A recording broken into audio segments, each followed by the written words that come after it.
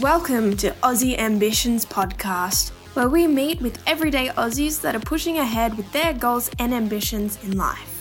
Join your host Scott Robert Springer to explore the future of entrepreneurship, work-life balance, and reaching beyond your comfort zone. So stay tuned for some tips on living life the Aussie way. All right, welcome to the Aussie Ambitions Podcast. I've got a really interesting guest here. We've had a little bit of fun so far, and we had to just press record because there was so much going on. Our guest is John Nayler. How are you, John? I'm going extremely well, Scott. All right. So we got you on the wide cam here. I just wanted to introduce you as somebody that I met early in the morning. We were out and happened to be the same spots doing similar things, riding an e-foil. So this is this electronic surfboard.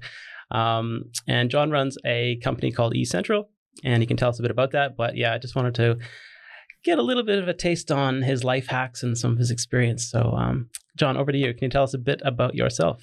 Oh, okay. Well, where do we start? So, born and raised in the Brisbane Western suburbs, and by hook or by crook, and really just by accident, ended up doing an IT degree back in, that started in 87, graduated with an applied science degree, but just fell into doing sort of more people side of computing. And that's where I sort of hung out for about 13 years until the internet turned up. And at that point, it was like, wow, look at this thing, and to be on a big X terminal up at the QT watching a photo of the University of Hawaii come down on the screen like this, and it's just going, oh, that's life-changing. That's what we've all been waiting for. Yeah. I so want to write software for that.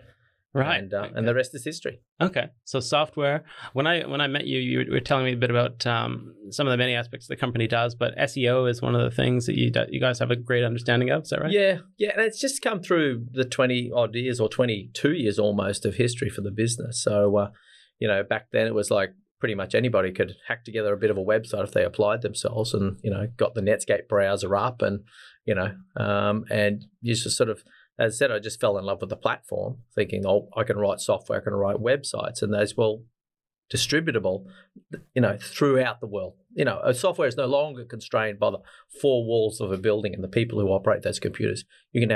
Software now has a global reach. Yeah. And along the way, SEO just became this thing where you just learnt skills. Yeah. You just learnt skills. Yeah. Well, this would be good. I think, obviously, this is the Ambitions Podcast, and we got people listening in that are, again, entrepreneurs or aspiring entrepreneurs, people that are looking to get from point A to point B, try something new. So with this whole SEO, is it something that, obviously there's a bit of a negative stereotype. A lot of people have an impression of what SEO is. And do you think it's well understood by your clients? Look, it's gone through trials and tribulations over the years. But the thing is that, we've all had those phone calls from overseas and they're just harassing and they're just like, we want to do your SEO. And you just hang up on them, don't you? So one thing we've learned, is it's pointless trying to sell SEO. It's pointless trying to reach out to people because the door just slams in your face. The phone hangs up. Actually, it's never been that rude, but people just don't dial in at all. But the truth of the matter, the fact is that, and we've got metrics around some of our clients where we measure, say, the amount of business that comes in from ads and the amount of business that comes in from search engine optimization. And we can prove absolutely positively that we come in at 1/3, 1/4, the price of a comparable campaign done in ads. Okay. That's significant. Oh, for sure. I think maybe that we can put that out there for people so if anybody running a business, you probably need some help getting the word out, right? So just basic level, you probably have a website. You need to get your message if it's a campaign or just your main services out there. So people go down either paid ads or they go for like the more organic, right? Would you get ranking higher in Google? Yeah. Is there more to SEO than just the Google picture? Does it go beyond Google? Oh, no, that life is Google. I mean, we had that recent scare with the threat from Google to leave the country, but thankfully that didn't happen. I mean, my whole business flashed before my eyes. That was really quite scary.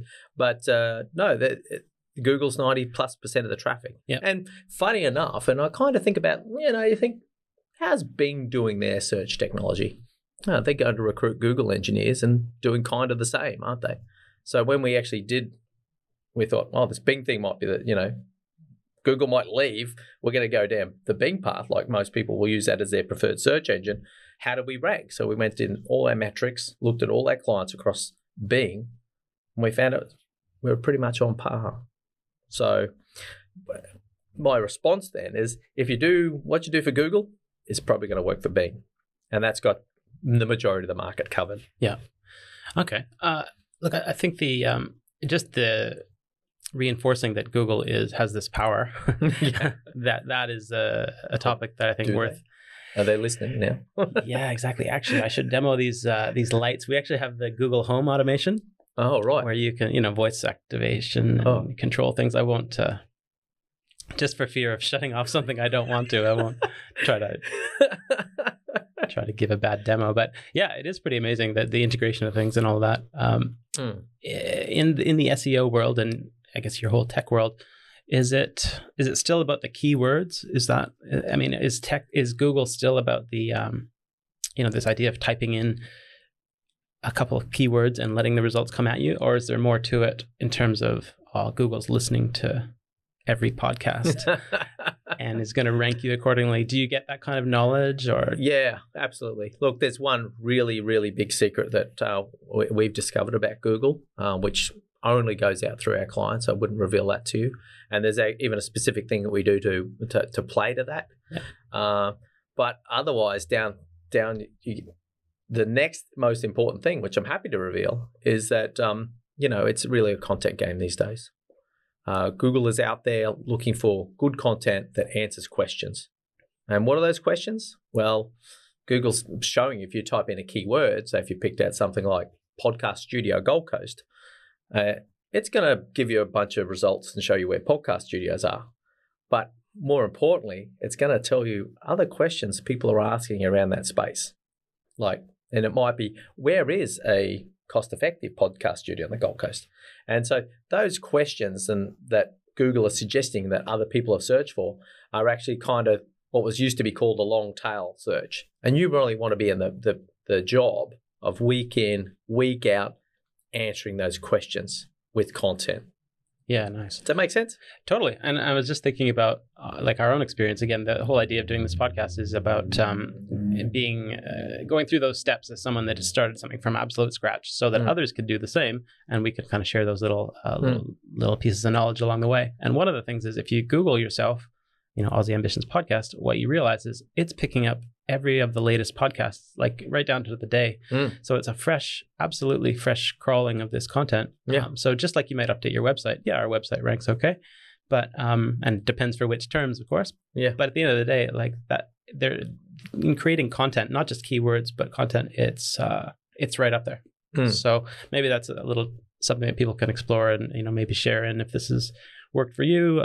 It's just interesting to know what the game is. And is it a little bit about that? It's still changing the rules? Well, there's a couple of things that we've debunked that and the most notable are those that rates a mention here. And I get on a podcast or a chat or listening to something and there's a question space. So I see what you're saying, but what's this about the backlink still being relevant? What's this with the backlink? So what's a backlink anyway? It's a link. It says they put the word back on it, so it's 2 syllables. It sounds cooler to say. No, it's just a link. So we do very, very little link building. Yeah.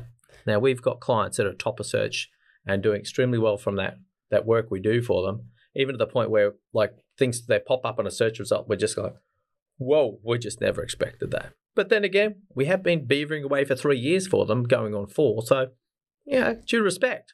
Now, in that whole time, we've never built a single link to their website.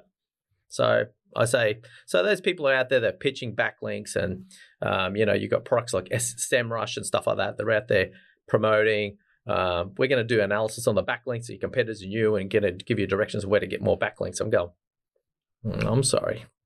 That's badly spent money. Yeah. Well, I think that's my experience. The other people want to jump on and scream that down. They're welcome to do that, but we're doing extremely well without it. Well, that's a bit of those life hacks and the professional hacks actually on that, because you don't want to be in this day and age. You can't be wasting any money. Reinvest it, spend it in different ways. Something that's got some positive ROI to it, right? Interesting. Well, the world of SEO. People can look into it for themselves, and But fair to say, it should be an important part of any marketing mix. Like, don't neglect it. Is that kind of the general feel, or can some businesses operate on a bit of autopilot? Look, the main failing, and we'll talk about this off camera. I don't mind going back to it because it's really important. Is that kind of some of our clients are like growing businesses, like 10, 20 staff, or they might be a bit smaller, sort of husband and wife ownership with a couple of guys working for them. What we've encountered around their approach to digital until we come on the scene is that he's doing some Instagram, she's looking after the Facebook, but nothing's actually happening. And even worse so, nothing's happening on the website. And so the big flip over that we do when we start doing what we do week in, week out, is it's website first. Website feeds Google, website entertains potential customers on your website. Those content pieces then get distributed out to Facebook, Instagram, LinkedIn, whatever else you can do to promote them, put them into a newsletter. So it's this content first strategy, distribute widely, and it could be a podcast where we've done that sort of stuff work for our clients as well. Yeah. Is that content first sort of strategy in a scheduled and, belligerent manner. We got to do this. Yeah.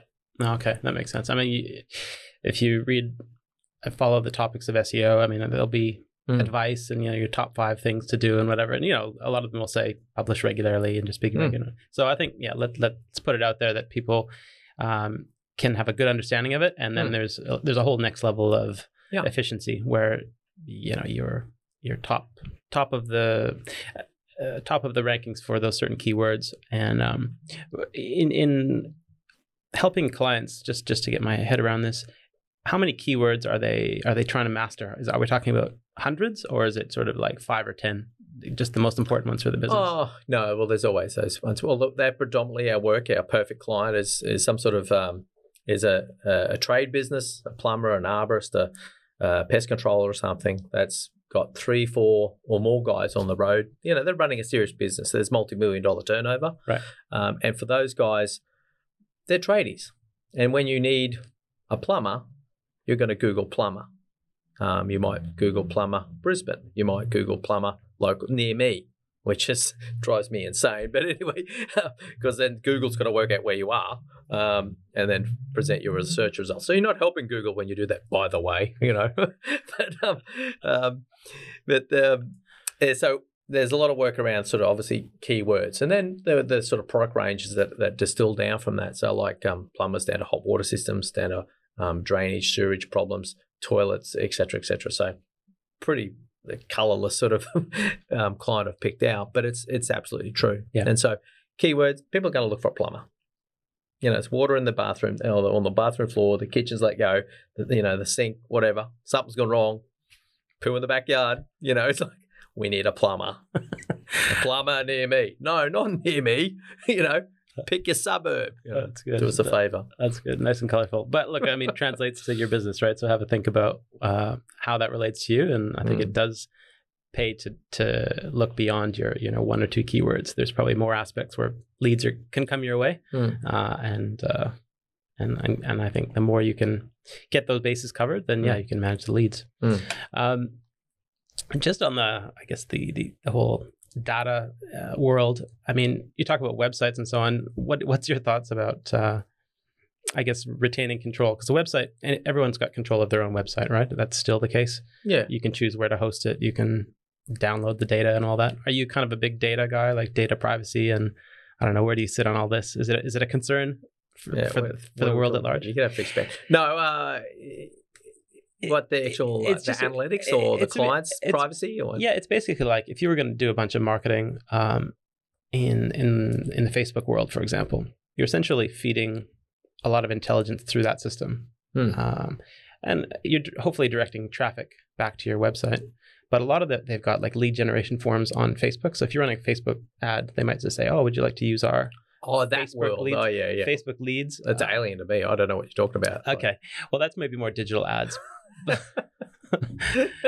Planet Mars. LinkedIn does the same. You want to run some ads and things. They've got their lead generation form, which is supposedly, perhaps more efficient, or they'll try to pitch it to you.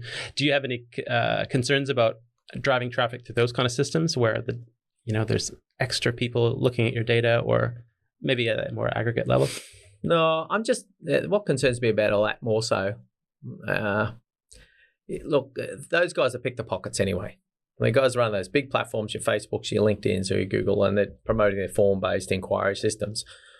They've already picked the pockets of the clients, and that's even part of this big deal with the media bargaining code. Is the news media are supposed to now, under this media bargaining code, somehow get some intelligence about the behaviours of the people using the platforms. And that's where Google have gone, I don't think so. And Facebook, well, they just shut down for a week, didn't they? So, they've got the data. So it's sort of too late to be concerned about that. The bigger concern, to answer your question, is the fact that, particularly for the businesses I look after, they don't want a lead form from some nondescript person that may or may not answer the phone when they call, because we don't answer phones anymore, do we? They want that person on the phone. They want them to ring. So I'm sorry, lead forms for me leave me a bit cold, because anybody with a personality, anyone that's got a growing business, anybody that's got real serious desires about getting ahead, who's got some sales skills, they're going to want to have a conversation with the person that's, seeking their services, because that's the way you convey personality. That's the way you convey a point of difference. A lead form just puts you in with a tribe of other people, So you want to make sure you show that personality every chance you can. Now, for a lot of people that have got poo in the backyard, they want to get onto someone who's going to be there, they feel that they've got some trust in, and it's going to sort that out first time. And that's that level of comfort that comes from a phone call that you're not going to get by just filling in a form. Hey, I got poo in my backyard. What are you going to do? They filled in 4 forms on Facebook, cost people, $20 a lead or whatever, high pages, you name it. And no one's turned up yet. No one's even rang them back. Yeah, that just reinforces the point that if you are organic listings and, top of Google, it doesn't cost you anything from Google, there's that expertise to get you there. But once you get into these paid systems, I've heard of it described as almost like perhaps a very short-term strategy. Like you can do it for a while, so that you have some activity, especially if you're just starting out. But longer term, let's just say SEO and having a good position, and however that comes to be, that's a much smarter move. Yeah, absolutely. For business. Well, you're building a business. You want to make sure you're doing a fantastic job, and you're building a database. Most of our clients are going out via email back to their clients on a monthly, quarterly, weekly basis. Just to stay in touch, depending on the client type, and they've got good relationships with their clients. When the next thing goes wrong with the house plumbing wise, they think, we're going to call them. Yeah, interesting. Just on Google, this product suite they've got Google Maps, they've got a couple other aspects. But does Maps still? I guess that would be more of a local search type scenario. But do you have to get in deep into Google Maps to understand about location-based search or? We heavily engineer that. Yeah, we heavily engineer that. In fact, that's my sort of leading advice when I get someone come to me and say, I'm starting a business, how about a website? I'm going, no. Get yourself a place marker on Google Maps. Download the Google My Business app, the little blue shop-looking icon. Get that onto your phone. Register yourself as a business on there. Get yourself on the map. And go get yourself 10, 20, 30 reviews. If you've got an existing client base, pick their pockets. If it's barbecue rules and you've got friends and family who believe in what you're doing, get that review from them as well. But ultimately, you just want to become very proactive with reputation building. Because, once again, our evidence around that is that very firmly that Google My Business plays to Google's algorithm. It plays to people's mindset. And what's more, we find fairly typically and regularly is that people are actually better class of people. Not to put anybody down right now, but there's just that people that read reviews and act on reviews are typically people who have just a high level of respect, and also more likely to write another review. So it becomes a little bit of a self-fulfilling prophecy as well.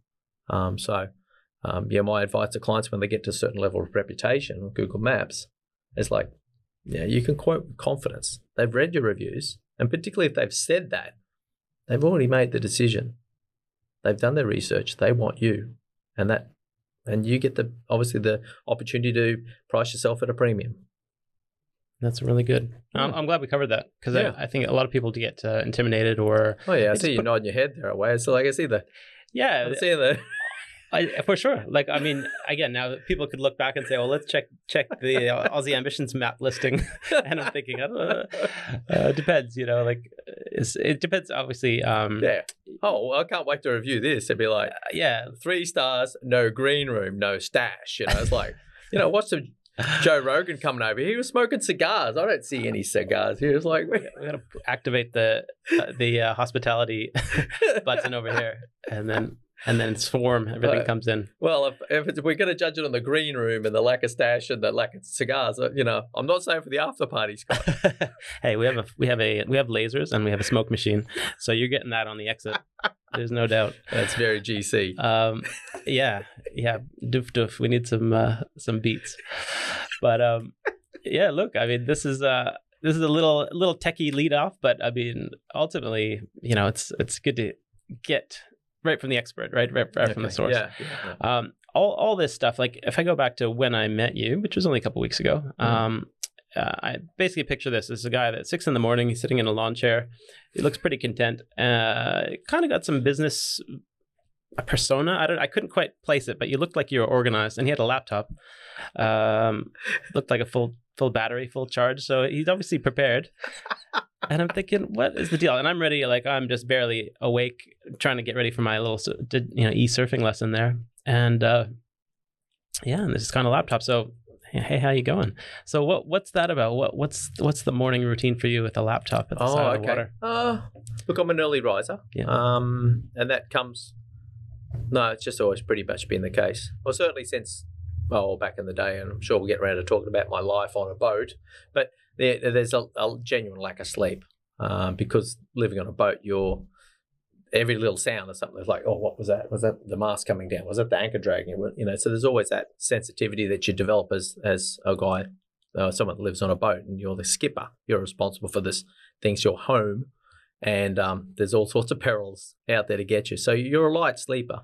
But no, I've doubled down on that. In the past sort of 3 or 4 years, where as I've rebooted the business, I've come to appreciate that actually that insomnia, some people would call it, actually becomes a bit of an asset because you do rise early. You do get up, and if you talk to anyone that's in the motivational game or business coaching game, that's like, well, where do you get an extra hour in your day? It's like at the start. You want your Tony Robbins hour of power. It's like, you want to get up and just get yourself dialed in. So, interesting. Yeah. Are you like always plugged in? Given that you're running your own company, a company that's well established, are you, as a business owner, you're always having to like just keep an eye on things, whether it's just checking email or are you more in the project world where you just, or like, do you have a dashboard? Yeah, no. Look, there's my email's my inbox. Yeah. Which is 5-hour work week type stuff is a really heavily filter and make sure that you're only getting important stuff in your inbox. So that works well for me. And but otherwise, I'm always there for my clients. We've got a retained clientele of 5, 6, 7 at the moment, I think. And so they email me, they're going to get a response.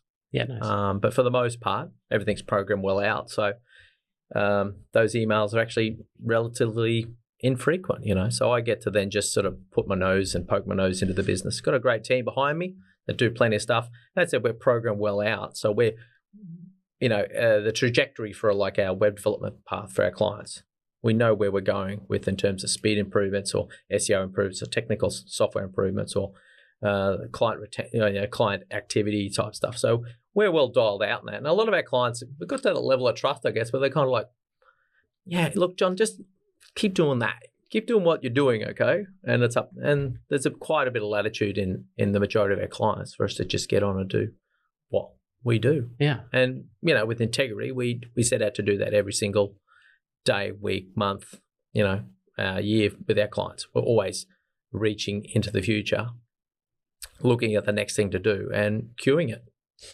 Yeah. I mean, so you've created this business and this model where, exactly right. So you got these clients that are happy and fulfilled and growing and profitable. I wouldn't reach that far. Well, I'll have to read those reviews.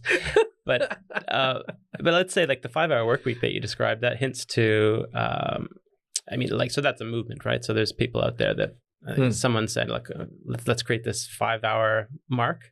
Is that something you subscribe to? Like, you have that, you structure your week so that you I don't know if it's just freeing up your time for other things, or is it really about that? Yeah, look, actually, it's a bit of a hack, and let's talk about that in terms of the business stuff. Like, it was a revelation. I was getting some business coaching and reading a lot of literature and rereading. Like, I'd read the E-Myth Revisited. I read the 5-Hour Work Week. What's that other one that like everyone subscribes to? Was like Think and Grow Rich. Oh, sure. So I read those titles like 20 years ago, 15 years ago, but they didn't really make a whole lot of sense. They didn't strike a chord with me.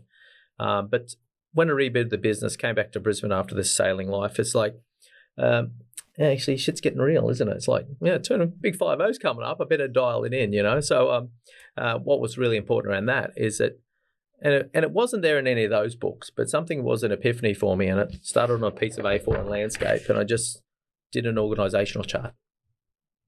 Now, it was me. And what actually that organisational chart was the list of the 50 things that I do.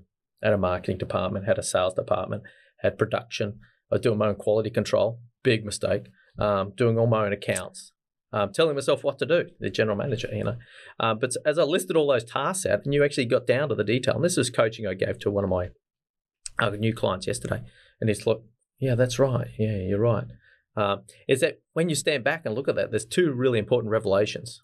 It's like, because you got a list of 50 things you're doing. You go, whoa, no wonder my life's a mess. No wonder I'm a mess. No wonder I can't do any of these one thing reliably, because it's, your mind's this 50-piece puzzle. Wow. Yeah. So that was a real revelation for me. So what came about from that? And the next thing, and whenever I'm coaching people around this, I say, well, the next thing to do is like, all right, we've done that list, and with this other client, and he said, like, what's your worst thing? And he says, I hate writing blogs.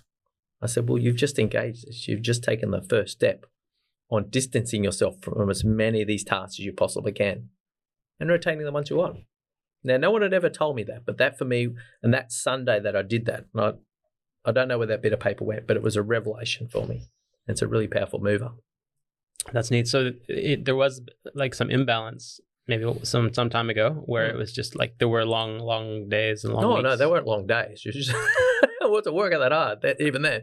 But no, I just when you try to do 50 different things, and certainly you can't be a professional and amazing at 50 different things. You're just asking too much of yourself. And as you hive off and find amazing people that come to you, or and only get the best people, obviously. But as you start to hive off, say, hey, because people are happy to work on invoice, there's work from home parents, people older and retire in age, and people just starting out, and they get in contact with you and say, oh, have you got something for me to do? And go, oh, you got an ABN? It's like, how do you feel about doing this for me? And they go, oh, I'd love to do that. I like this. Well, away you go. I like and this. And the weight lifted from your shoulders. It's really an epiphany.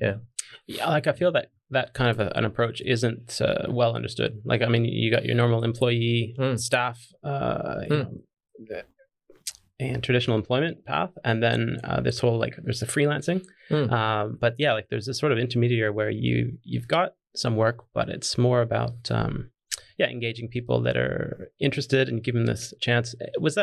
How did you go about finding people? Was it just exactly that, looking for freelancers and going from there? Or I'm just trying to provide some guidance for people that know they need to lighten their load and take the 50 things off. But where on earth do you find people to do that? Is it really like the freelancer market as a starting point, or advice around that? No. I'm just thinking social media would be one. So you could say, no. The thing is that we all know people. Mm-hmm. We all know people that do things, and we know people that already dabble in certain marketplaces or do have certain skills. So, for instance, my reboot for eCentral included, even a trip across to Scotland at the time as part of a around the world trip, and I went to see a girl that worked for me 8 years ago. She'd probably tell me it was 10. She does the detail. See, all right. She's the detail person. I went to her. I said, hey, that WordPress stuff you've been working with, I don't really like it. And I don't like it, but the hand coding, if we hand code the stuff, and you can do that, can't you? Yeah. And I appreciate you got a baby now and a husband. And can I send some work to you? Yeah. And show old friend with really good skills and really meticulous accuracy. And so it's like, I'm going to send you work in Scotland. Now, she's now a core person of the business. She's moved to Canada. God help her. Why would you ever do that? Really. Cold. Kelowna, even. That shit's expensive, man. Jeez, that was my birth home. That was my birthplace. Born there. You're kidding me. Yeah, born in Kelowna, British It's like Columbia. a better Zurich, isn't it? We got the mountains. It's nice people. Got the lake. Yeah, the lake. See, it's very Zurich, but the people are very nice. Everybody's got pickup. You got, I think, lodges. She was in a bus crash, man. cabins. She was in a bus crash. Uh-oh. Yeah, I had the baby in the trolley, but some pickup turned in front of the bus. Jeez. She's gone down the aisle. The roads there are, single lane. There's not a lot of room for It's air. the main street. It's like 3 lanes each way, Had a Jeep Cherokee. Wow, it's nuts. Got the roof off. Is it? Yeah. It was. Jeez, it sounds like it's developed into quite a metropolis then. I went to Revelstoke, man. Again, good solid ski hill. You've been there as well? Went to Revelstoke. Okay. All right. Yeah, Jeez, climbed Eagle Pass Mountain. You been up there?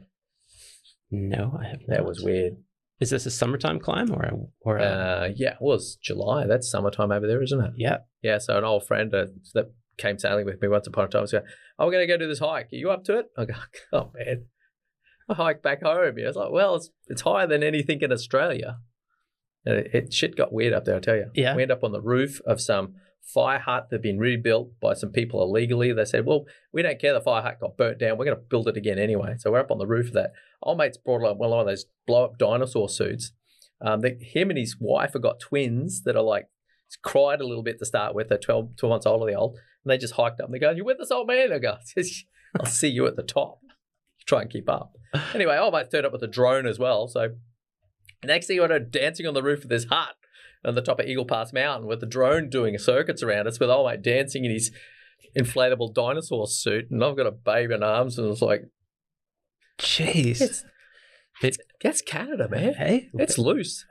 Photos or it didn't happen. I mean, videos even. I got the video. Yeah. Jeez, behind the scenes. Subscribe to John's Patreon channel and for all that. And it is amazing. Footage. Like, I know we're off topic right now, but that's where we always aim to take it. Actually. Hey, look, exploration. You got the Explorer mug. I'm sporting the Captain's mug. You got Explorer. Okay. So, can I keep this? It's like merch. It's a legitimate strategy.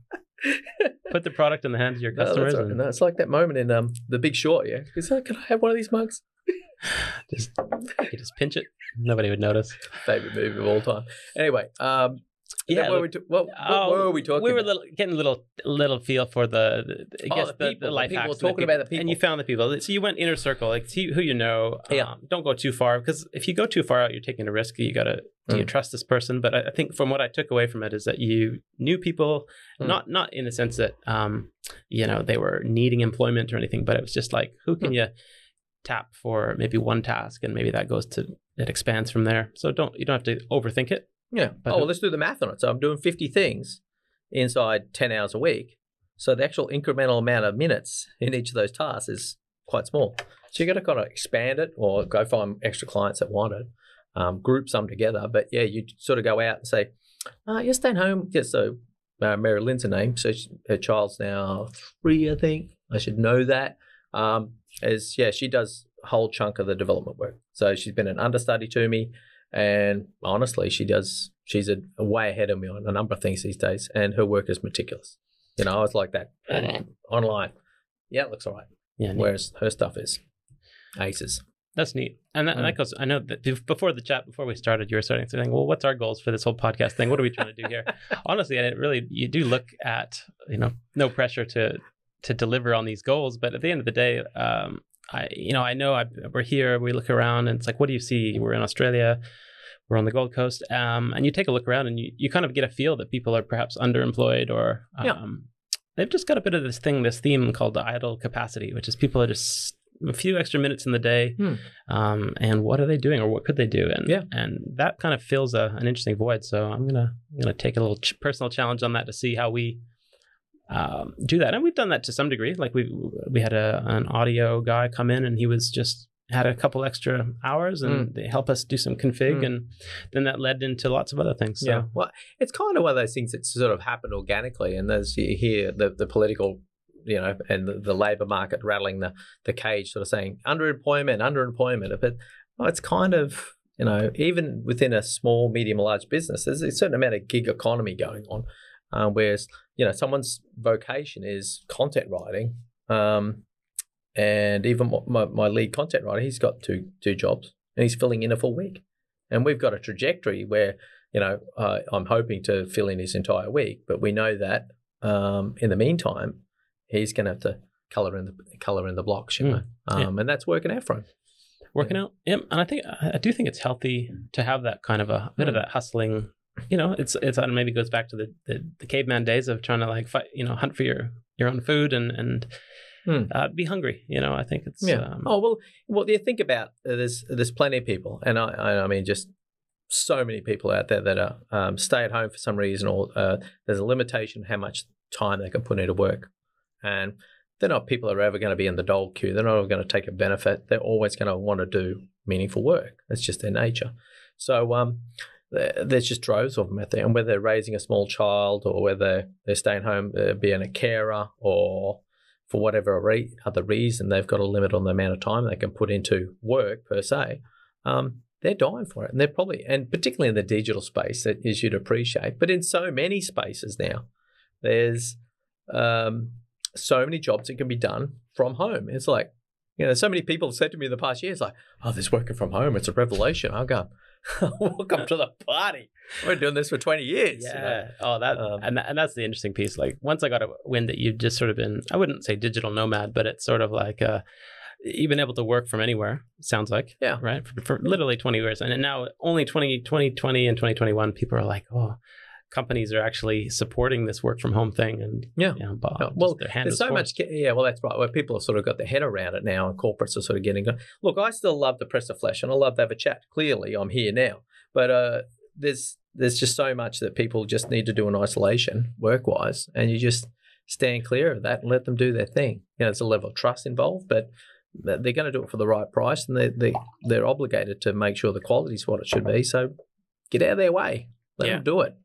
And even it goes further than that. Even the digital nomad thing that you just labelled me with, well, I guess I am, But the even one of the hacks that I was telling my content writer yesterday, when we caught up for the first time in a couple of weeks, I said, look, he says, I went down, I've actually I bought myself an Ultrabook, and I went down to the waterfront and I did some work down there. It's just, I could smell, I could hear the birds. I was looking out over the water towards the islands of Moreton Bay, we're going, welcome to the party. Welcome to the party. But I said, now, the hack on that to even go to the next level is that where the work stuff is even, you try and funnel it into your wait time. And you go, well, what are you talking about? I said, well, I've spent, we've all been caught in airports for 2, 3, 6, 12 hours and stuff like that from time to time. It's like that wait time, whether it's waiting for the bus or waiting for the dentist or waiting for a plane. We've all got this time that we can, where we're just otherwise going to watch something mindless on YouTube or Facebook or whatever. No, that's the time you plow into your work. So, well, you know what, that thing I got to do, let's get on top of that. So when I reach my destination, or when I get into the doctor, or whatever it is I'm waiting for my friend to turn up at the coffee shop, if I can get ahead on that now, then I've just freed up a block of time forward, haven't I? Particularly if it's in advance. So, so that's one of the things that I had to say to him just yesterday. That's pretty neat. Jesus, is that going in your book? Are you going to publish a book on all these little... I've had it suggested. Yeah? I've had it suggested. Are you a book writing kind of guy? No, can I get someone else to do that for me? It's like, let me just check that organizational chart. It's like, no, that's still on me at the moment. I'll find someone though, I guarantee. Well, you're definitely living with some chapters. So you've done a bit of travel. You ended up in Canada, Scotland. You mentioned. What was that world tour? Did you do a bit of around the world? Look, I've done a few around the world tickets, and don't ask me about the 24 hours in Vegas. But no, I love it. How was the 24 hours in Vegas? We haven't got that long. Pictures? No, but evidence. It involved shooting guns with former CAI operatives and a prostitute, and what else is in there? Business meeting. Well, it's just no face tattoos. no face tattoos. Some late night tacos. It's like no, scars. I didn't marry. I didn't. I only had $80 stolen off me, but even that story's worth 160, I reckon, easy. So, anyway, so never mind that. We'll do that some other time. It's too good a story to try and encapsulate as quickly as I did. I just didn't do it justice. Yeah. All right, fill us in on the rest. But sorry, what was the question? Like the traveling? I got the traveling bug a few years ago. Yeah. It was. And is it the ability again? People will balance. Some people have to save up money and then they realize, okay, I've got enough to travel. In Australia being far away, it's not that cheap to go too far. But is it because nature of your work that you could travel at the same time? Like, were you on the laptop in these countries, or was that a time of your life where you were not necessarily working? Oh, no, it's always laptop, always on. Okay. Yeah. So basically travel. And so there is that sense of basically living your life, but not in one location, right? So you're just exploring and still connected to your work, though. Yeah. No, there's always that. The work is always there in the back of the mind type thing, and that's what I'm really lucky to have now is a team behind me that do most of the effort. But back in the day, those 50 tasks were, I've got to do this, I've got to do that, I've got to get, got to learn this new skill or go improve that skill because that's where I'm at, or that's what's needed for the marketplace now. So there was traditionally a lot of pressure to spend a lot of time on the computer.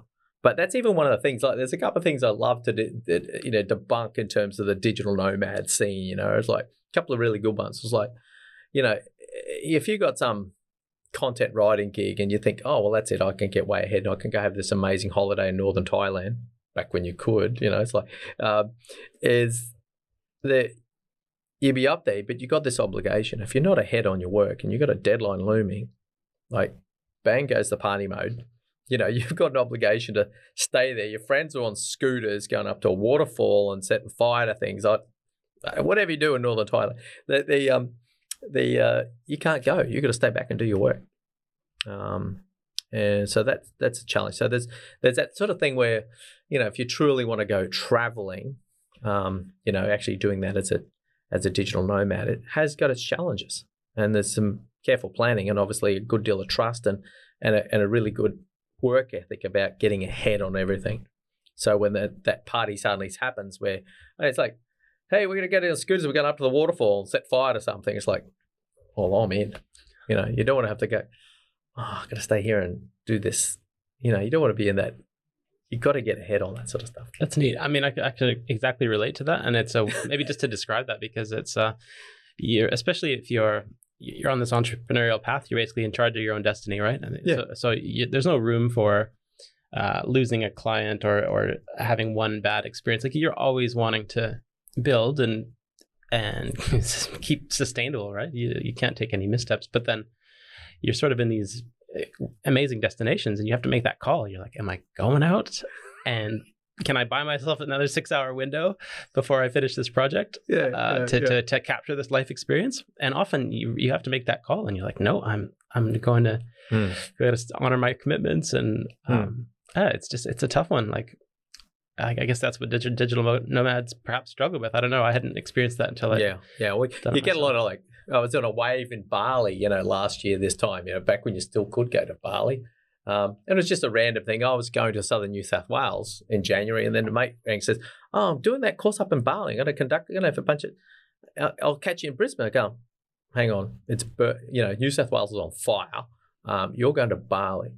Hang on, change your plans. What seat are you in and what flight you on, So the next day I was on my way to Bali. But then you're out in the waves there and there's all these digital nomads, like, what do you do, mate? The German guy's like, I'm a digital nomad, I coach people on how to have this lifestyle. I'm going, again, welcome to the party, So it particularly up there, it was like the who's who of digital nomads, but they still had obligations, as you do it, particularly in the coaching gig, where you still got to spend some time on the phone.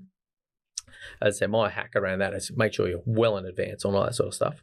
Your clients trust you intrinsically, so that if you don't make a call or you want a free day, you're going to get it. And that's really, really important. So, and that comes with a level of getting up early and getting shit done, getting well ahead on your tasks. You got time zones, you got all those things. When that instant party, when someone breaks out the margaritas, it's like, let's have margaritas. Yeah, it's like, oh no, I've got to do a call tonight, and it's like no, you when you're and that's like digital nomad is not a holiday. That's probably what you should distill this down to. That's the big line here. Being a digital nomad is not a holiday. You might be in some exotic place, but you still got stuff to do, and you need to make sure that that's for you. You still got your head around those obligations. Yeah. Wow. And then it's a test of time too. Like I could see someone maybe for tax reasons calling themselves a digital nomad or something like that, and they've been at it for a season. A couple months here and there, and I'm trying to find some work to pay my hut, pay for my hut or my thatch roof local accommodation. 20 years going at it. I mean, you really, I feel like you would have a solid grasp. I mean, it's planning, it's sacrifice, it's the highs. Is there any lows in that? Anything where like you're like, I'm just trying to think where you get. No. Look, obviously you want to get up to a level, and you're in the marketing trade as well, and there's a lot of people in that trade. Is that there's always that thing where, and it's sort of revelation or something that's sort of been creeping up on me for some time is the realization that no client's forever. No client's forever. There's always going to be some other marketing person or their own inner voice is going to start to gnaw away at what you're doing, and you've got to be prepared always that a client might walk. And so you do have to be aware, and we're talking off camera about like lead gen and stuff like that for the marketing industry.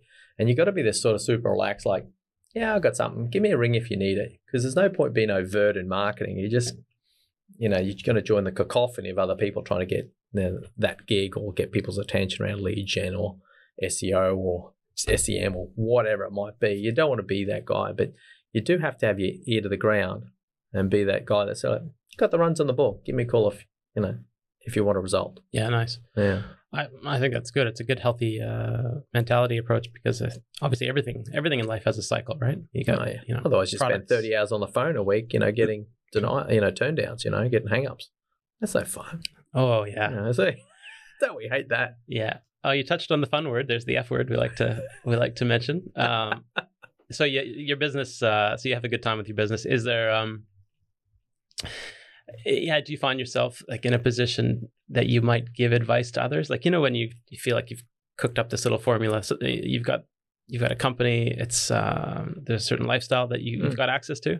Do you feel like that's something you might want to, just like the German guy on the surfboard, you might coach others to kind of live a similar path, or is this something that just you find to each their own, and you just find your way, whatever works for you? I don't see it as a complicated thing. I don't know. It's like, hey, it's your life, your lifestyle. Don't ask me how to live it, but I get it. Like, some people struggle with those sorts of decisions in their life. Look, and actually, once again, the client yesterday spoke to me and says, well, maybe you can be my coach. I go, nah, man, I'm your marketing business. We are your marketing business. I don't want to be your coach. You don't want to talk to me all the time for a start. It's like, let's avoid that. Exchange emails, have you in for a laugh, once a month. That'll do me. So forget the obligation. No, that's it. But so it is a question of really doing the sorts of things that I do. And that's not to, but that being said, like, there's definitely around staff and the people who work with me, and certainly those things I've got to relate to clients. Like, another client the other day says, oh, I've got this business that started up with the same name as me in WA. And I was going, oh, we got a trademark? You've got a registered trade name, because they're in the same industry as you, and they've used the same first part of the name as you. You got a trademark in that category? You can then send them a stop it now letter, or better still, just delegate your solicitor to it. And that's gonna really disturb their world. And he says, no, I don't have it. So, haven't you done that? So I guess at this age, I'm at that sort of moderate level. I don't have the white beard and the Gandalf look going on. Don't have a staff, so I can't tell you everything. But certainly my age and being in business for 20-something years, I've worked a few things out, I guess. And, you've prodded me about a book. You've now prodded me about coaching others. I go, no, I'm here to relate things from time to time as entertains me. But I don't know. Do you think there's a book of me, Scott? I think you got this low-key, subtle you got some things cooking, and no need to commit to. This is the Ambitions podcast. It's about finding out where you are today and where you're going, even if it's a small little thing. But yeah, no, it's kind of neat. It's a neat little formula, and I'm looking to add to my own. All right. I'm kind of feeling like I'm going to leave you cold if I don't leave here unless I've given you some sort of ambition. Give us all the goods. No, look. Are you looking for ambition yourself? No, I think it's about. I think balance is kind of where I'm at with a lot of things, And going back to that surfboard, all these analogies, but yeah, yeah, like, balancing. Yeah. Struggle with that balance, man. Struggle. It's just what are you doing today? You wake up. And I'm a big planner. Like I like to, we're talking like big stuff. And I find that I kind of, in setting those big milestones, then I get drawn closer to it. It's almost like a vacuum. So you set that stretch. Oh, yeah. Look. And you get sucked in and then you're like, wow, it's almost like a tide, you just kind of get pulled out in a direction. Yeah, so goal setting and that sort of thing. Yeah. Big fan of NLP, neuro-linguistic programming. Big fan. Big fan. Yeah, that's a lot of things. Like when I went from like post-divorce depression to living on a boat was about 3 months. And that 3 months was, someone said, hey, here's NLP. You should listen to the stuff. You're going to get it. And the guy started out saying, you need a big goal. And it wasn't Tony Robbins. It was like some other dude. But I said a big goal, set a date for it. And you know what? Just nailed it. Yeah. Yeah. I mean, I'm fascinated. I'm a biologist by study, by origin. So way back. So you tell people you share that? A biologist? Yeah. Yeah. There's not much work in there. Well, on the Gold Coast, Steve? Oh man, biology. Well, when it comes to like working of the mind and skills, well, yeah, horticultural. Anyway, your question. All the skills can be used, transferable skills, but just how the mind works. A lot of this is like psychology and what motivates people, and it's just kind of what gets people going. No reason to overthink it, but what do people have access to? What I don't like is when people just feel like they just don't have a sense of direction. That I have a hard time relating to that, because I feel like someone knows where they are now and they know maybe where they want to go. So just and it could be all sorts of things. Like even yourself now, like do you think more about like leisure and just doing more activities or anything like that? Is there anything that just Yeah. No, well, let's get down to a core thing. It's like there's a couple of things that are drivers for me, well distilled down and thought about at depth. And that's it. Like, obviously you can tell from my demeanor now, the conversation today, it's like fun's a big part of it. We met learning e-foiling, hydrofoiling, electric foils, it's like loose, 50 plus getting one of those babies. It can be messy and harmful, Anyway, so there's a big orientation towards doing things that are entertaining, Yeah. So you say, John, why don't you write a book? And I'll go, hey, can you make that entertaining for me? Do I have to touch type, 300 pages? Yeah, really? Then how about we start with 50, How about you do some coaching? So I don't know. Can you make it fun for me? So there's a big orientation around that. And that's an important factor around the decisions I make on what to do with my time. Yeah. Times, that thing that is non-negotiable. It's non-negotiable. We can make all the money. We can lose that money. We can make it again. Can't make back time. We can only lose it. It's interesting. So there's that. I feel a bit of pressure around that. Like people say, you talk fast. You're always doing lots of things. I go, well, I've got a lot to do and a limited time to do it, because time is non-negotiable. So big focus, therefore, towards lifestyle over, lifestyle balance, over work. And that's just kind of where I am. Yeah. Second thing, as I've gone blank on, let's move on. Yeah, that's all right. Well, I mean, that's other key value. Yeah. Other key value, and jump in is spending quality time with great people. So spending quality time with great people. Really enjoying being here today. So and then the people I spend time with, I always want to make sure they're quality people. And then there's a definition for that, even about what quality people are. They might be experts in their field, or someone that I've got a deep friendship for or affection for. So quality people could be a range of things. What's your? I like that you mentioned the people. A lot of the technology gets in the way these days. People are like, let's do a Zoom call and this and that. Yeah.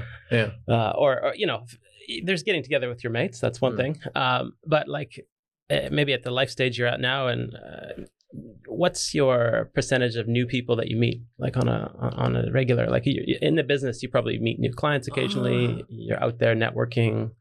Yeah, look, networking particularly is unquestionably important in business building. So you've got to spend as much time as you possibly can meeting people. But that could be random. But fun though. Like you don't want to be grinding out at some kind of event that you're not Business into. Networks International, Big fan, was in that for 2 years, 2 different chapters. And then you got to go to like monthly events and quarterly events and an annual event. The annual event, which was here at the Gold Coast for the whole of Australia, the year I was in it, I was on the door, like opening the door for everyone. It's like, came in, it's like, hello, welcome. And I was like, oh, you're official? No, I'm just the guy getting the door. What's your name? Hello. That's a little social engineering right there. Oh, yeah. Have you met John? Passed by 100 people in about 10 minutes flat, So, that's there's those sorts of things that you just get on in terms of networking. Am I driven to do that at the moment? A little bit less so. I think it's just sort of, as you age, you sort of look at it, get a bit more focused about going, no, they're not my people, I don't really feel the need to go and build relationships with that category of people. Smokers, have I got a smoker in my life? Hope not, stuff like that. Yeah. So you just go, look, I'm non-negotiable on that certain thing. I like that person, but I don't want to spend time with them because they're going to light up, So, sorry, smokers. Unlucky. Look, I mean, again, people will be using this as an opportunity to listen in to hear about, the lifestyle of an Aussie kind of self-starter. Yeah. It seems like you're kind of almost not reinventing at every turn, but you kind of take what comes at you and you're using that and experiencing it. Like, I feel like you've kind of got this interesting piece where you experience things. So it's not just doing it, I don't know, to tick it off a list or is there an experience that's next on your list? Like something that you just haven't gotten around to doing? There's a big goal. Are you want an ambition? Yeah. Yeah, okay. Here it goes. You ready for this? You're going to the moon. No, I don't want to spoil it. No, I'm going to buy a boat in Greece and sail it back to Australia. How's that sound? Greece. Yeah. Australia. Yeah. There's some distance there. Yeah. There's some torturous seas, danger. Come on, man. There's sailing as a skill. Are you a sailor? You've got sailing chops here. There's culture, there's language, a world of it, pretty much. So, there it is. Yeah. You dropped that on us. Yeah. Yeah, you want some ambition. There you go. That's right. This show's called Aussie Ambitions. I've got an Aussie with an ambition. So, no, but that's a couple of years away. But it's well defined. There's a very active fleet of charter boats in Greece. I've had that experience. So, and those boats are always getting turned over, bought, sold, all the rest of that. So there's a lot of boats come up for sale in Greece. It need to be like a 45-foot catamaran for comfort and space. What else is important around that? And there's no hurry. You're in Greece, man. You've got a boat in Greece. You're not going to sail away from that. You're not going to chuff off to Croatia on the drop of a hat and say, bye, Greece, got to get to Australia. It's like, no, it's going to take 5 years. Oh. Now, that's not 5 years full time. Mm-hmm. You going to wait for all that time? No, we get to have the, summer experience of Greece in the first year, maybe take it at the end over to Croatia or up into that neck of the woods. You get to sail around there, maybe Corsica, Sardinia, Western Mediterranean second year. Leave it, Portugal, something like that. Pull it out of the water, leave it on the hard stand. The sailing across the Atlantic is a couple of weeks, I think. Wow. That's all. And the Aussie passport you can travel everywhere with. Pretty much. These days. Pretty much. But I think there was someone we upset recently, wasn't there? Yeah, we didn't get into. I'm glad we steered her clear of any political stuff. Again, there's always just this moment in time, right? What are we, March? Oh, yeah. 2021. Well, you're a professional in the podcast game. I've done a little bit of video and that sort of thing. You don't want to timestamp stuff. You get a political, you're going to, that statement for me just then was ambiguous enough that I could reply because Australians are always going to be upsetting someone.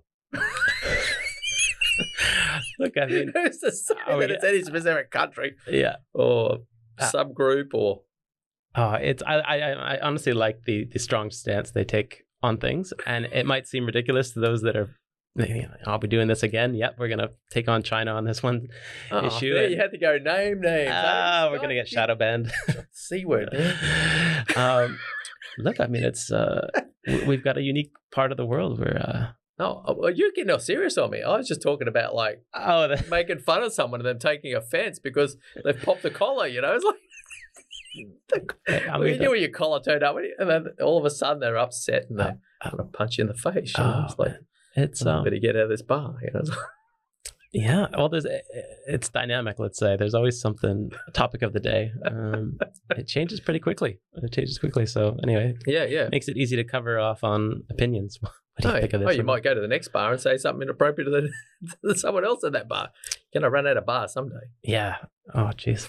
I feel like we should try something in our new format. We might give you the honor of doing our new what's the word? It's sort of an integrated format. We might do a few questions just to keep you on your toes. Okay. And we might send you on your way. Might just recruit our film coordinator over there. And what's James going to do? Something useful? Yeah. I mean, he's just there pushing buttons the whole show. He's just giving me the head nod that we're queued up, but we've got a few moments, let's just say, and a bit of a keepsake for you. So this will be this is legacy building stuff. All right. Just so you can pass this along to your mates. Bring it. All right. So we got a question for you about your ambitions as a younger person. So this is for you, John. John, when you were a kid, what did you want to be when you grew up? Oh, middle class. I just wanted to be middle class. Well, you sure wasn't to grow a mustache or something a bit more like you didn't want to be like a cowboy. Can you do Caterpillar? Can you do Caterpillar there? I don't know. We'll have to try on a different character. So skip to the next question. Let's go for movies. Any movies that are must-sees for you? Like, what's on your highlight reel of movies? Well, nothing animated. I'm dead against animated. But no, we mentioned earlier, I must have watched Lethal Weapon like 100 times. I think 200 times. They made more than one. No, but I watched it 100 times over. So Lethal Weapon, the first one, the original? Yeah, Groundhog Day. Actually, I'm really bad for watching movies over and over. Groundhog Day, just fantastic. And maybe what's the one with Tom Cruise and he's like the future soldier type thing? Oh yeah, Put on the beach. That was because that sort of deals with reliving the day, you know. And I really get in. And Groundhog Day sort of that same genre, like reliving the day until you get it right. That was a fantastic movie. What Tomorrow?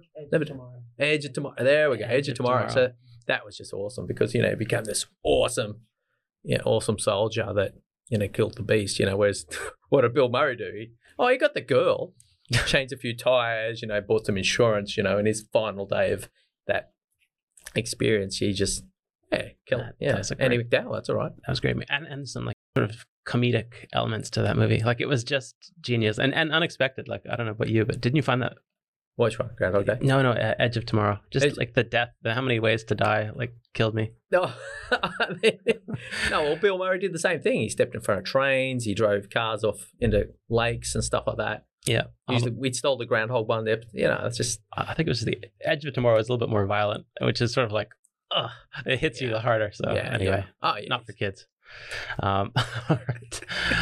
All right, there, Mixmaster. What do we have next on the reel? Oh my God, creep factor 1000. All right, John, tell me about any encounters with wildlife you may have had. Well, there's this one time in Canada, where it was up in the highlands. Not a goose, was it? No.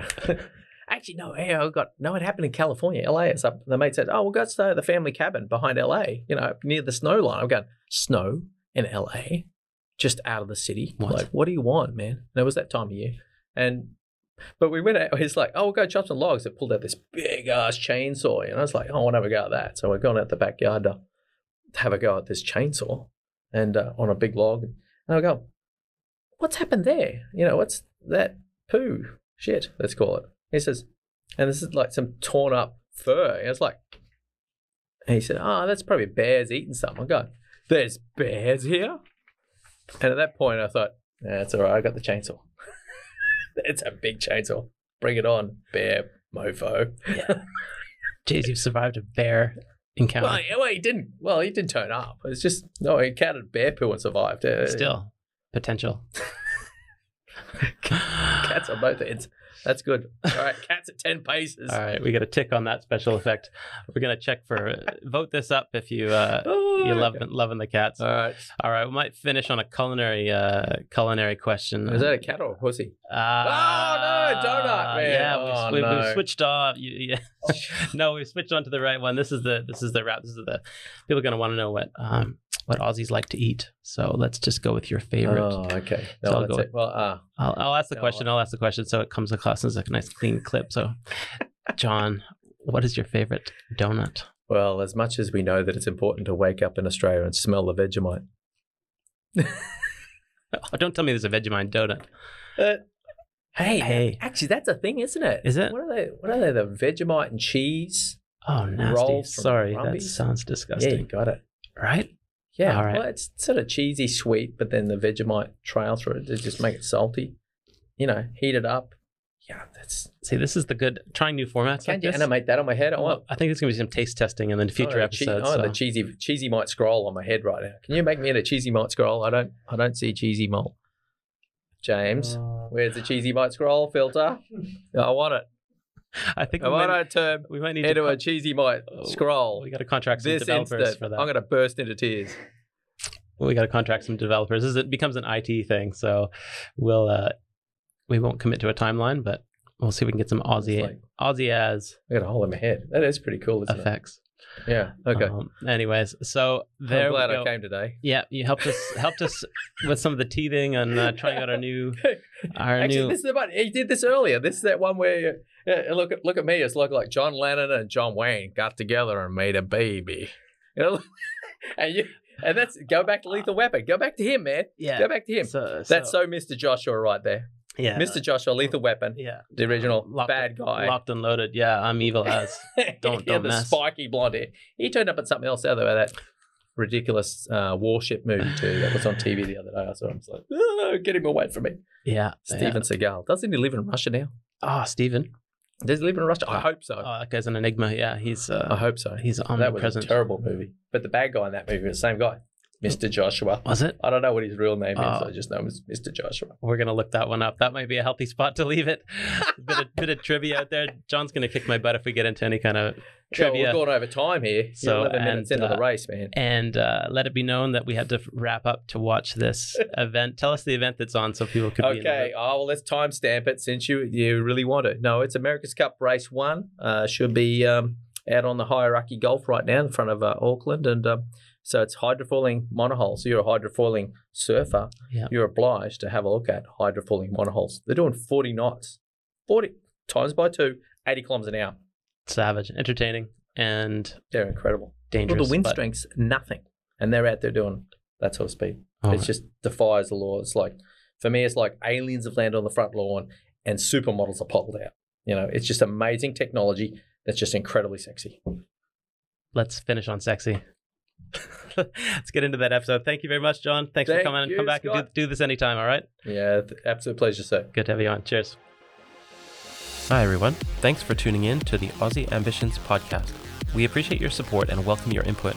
So if there is a topic that you would like to see covered, please let us know via our website, aussieambitions.com, or any of our social media accounts. And please subscribe to receive all of our updates. We hope that you picked up some helpful tips helping you to get to where you want to go. And if you've got a story to tell and are able to come for a visit, definitely get in touch.